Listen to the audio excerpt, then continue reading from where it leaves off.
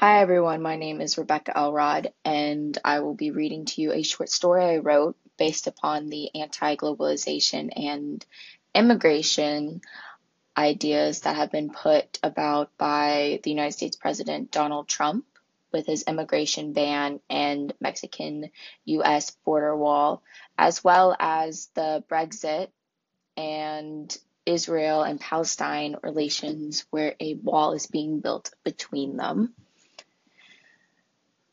The title of this short story is whatever you choose for it to be. It's really made to open one's eyes to a world without other countries, to limiting ourselves to ourselves, to just being a country.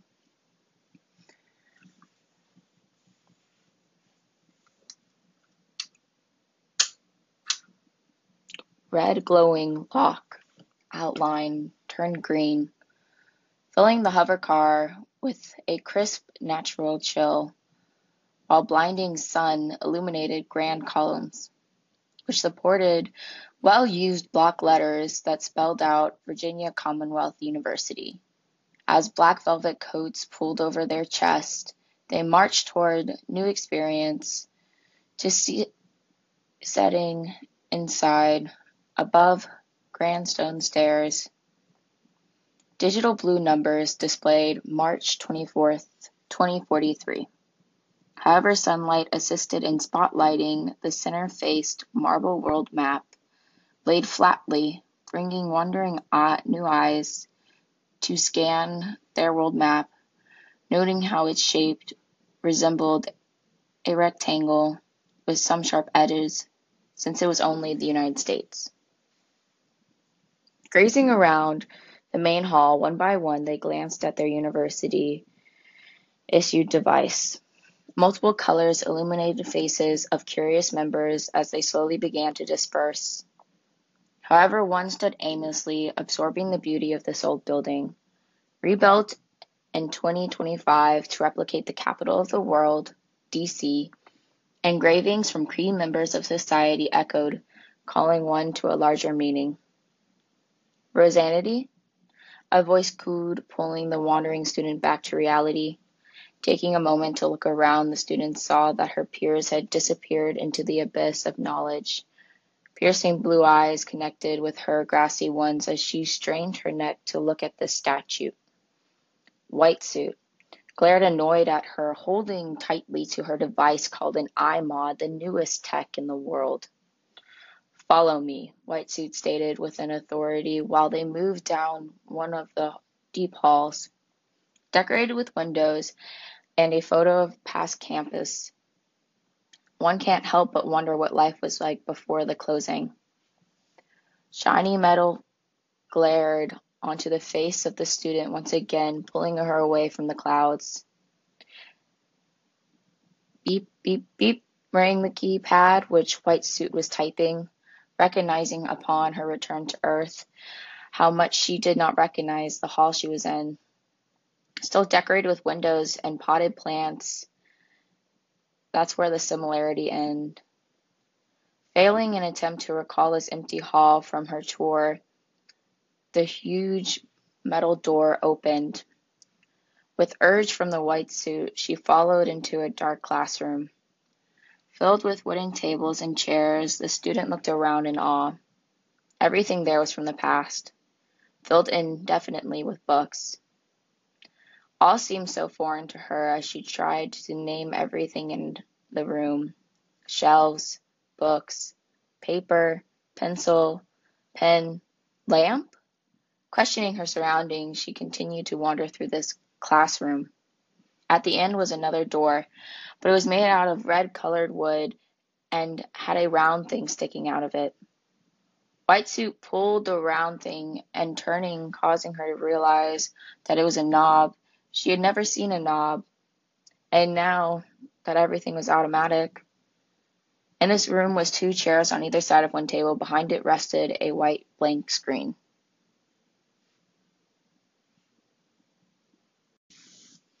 Congratulations on being selected for the major world policy. It is a very competitive field, as only one person from each university is chosen every 4 years. Now sit. Your professor will be here shortly. White Suit said, standing by the door they had just walked in.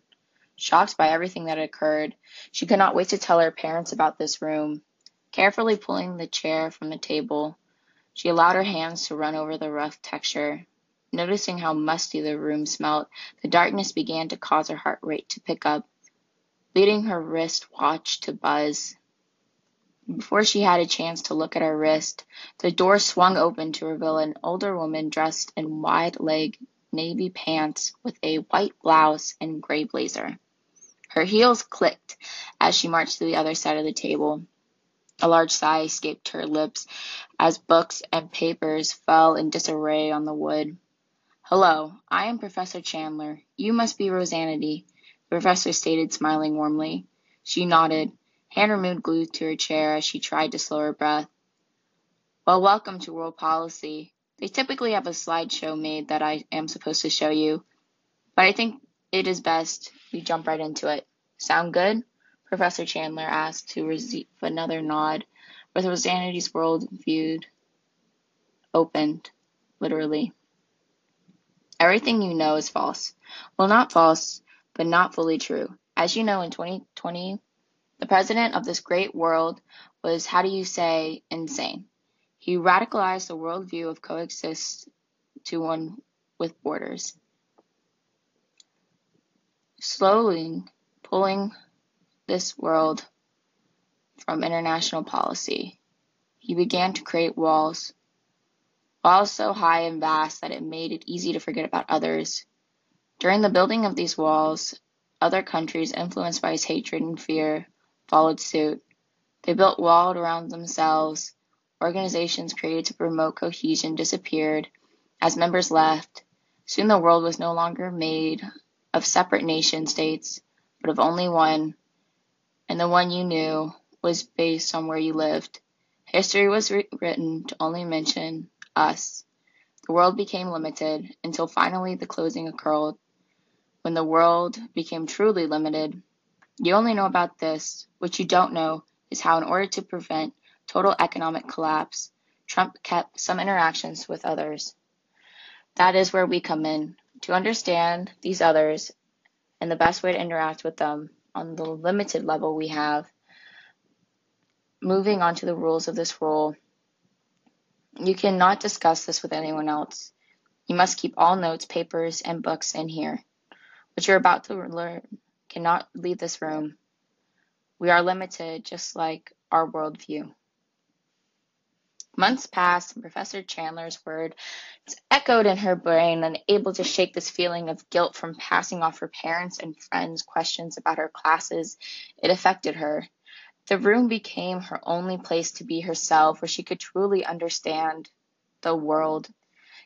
Taking with her everywhere the weight of the world, she desired to meet her fellow students from other universities.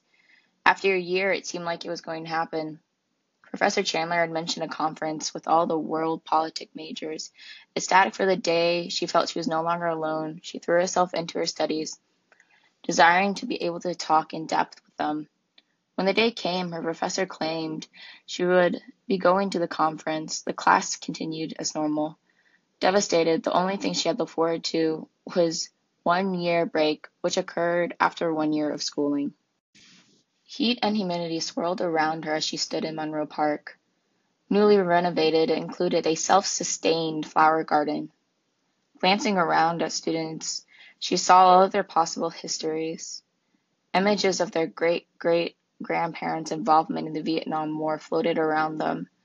They all appeared like children to her, wandering around without knowing their true history. A gust of wind transported her to the border wall.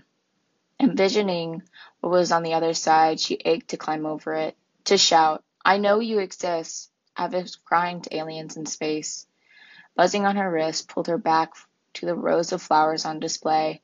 It all seemed so fake. She made her way to the hover bus, carrying with her a bag of clothes, shoes, toiletries, and a notebook. A notebook filled with her notes on the true history where inside rested a piece of paper titled Mexico. Stepping onto the bus, she scanned her wrist and settled into a seat. Closing her eyes for just a moment, she dreamt of the Eiffel Tower standing in all its glory, causing her fear to vanish. A buzz woke her up gently as she opened her eyes. The excitement coursed through her as she felt a new heat and humidity. The hover bus rested atop of cream-colored sand while a dust ball rolled behind it. She stepped off taller and radiating like the sun above her. Pressing her wrist, she grew to cover her eyes and head.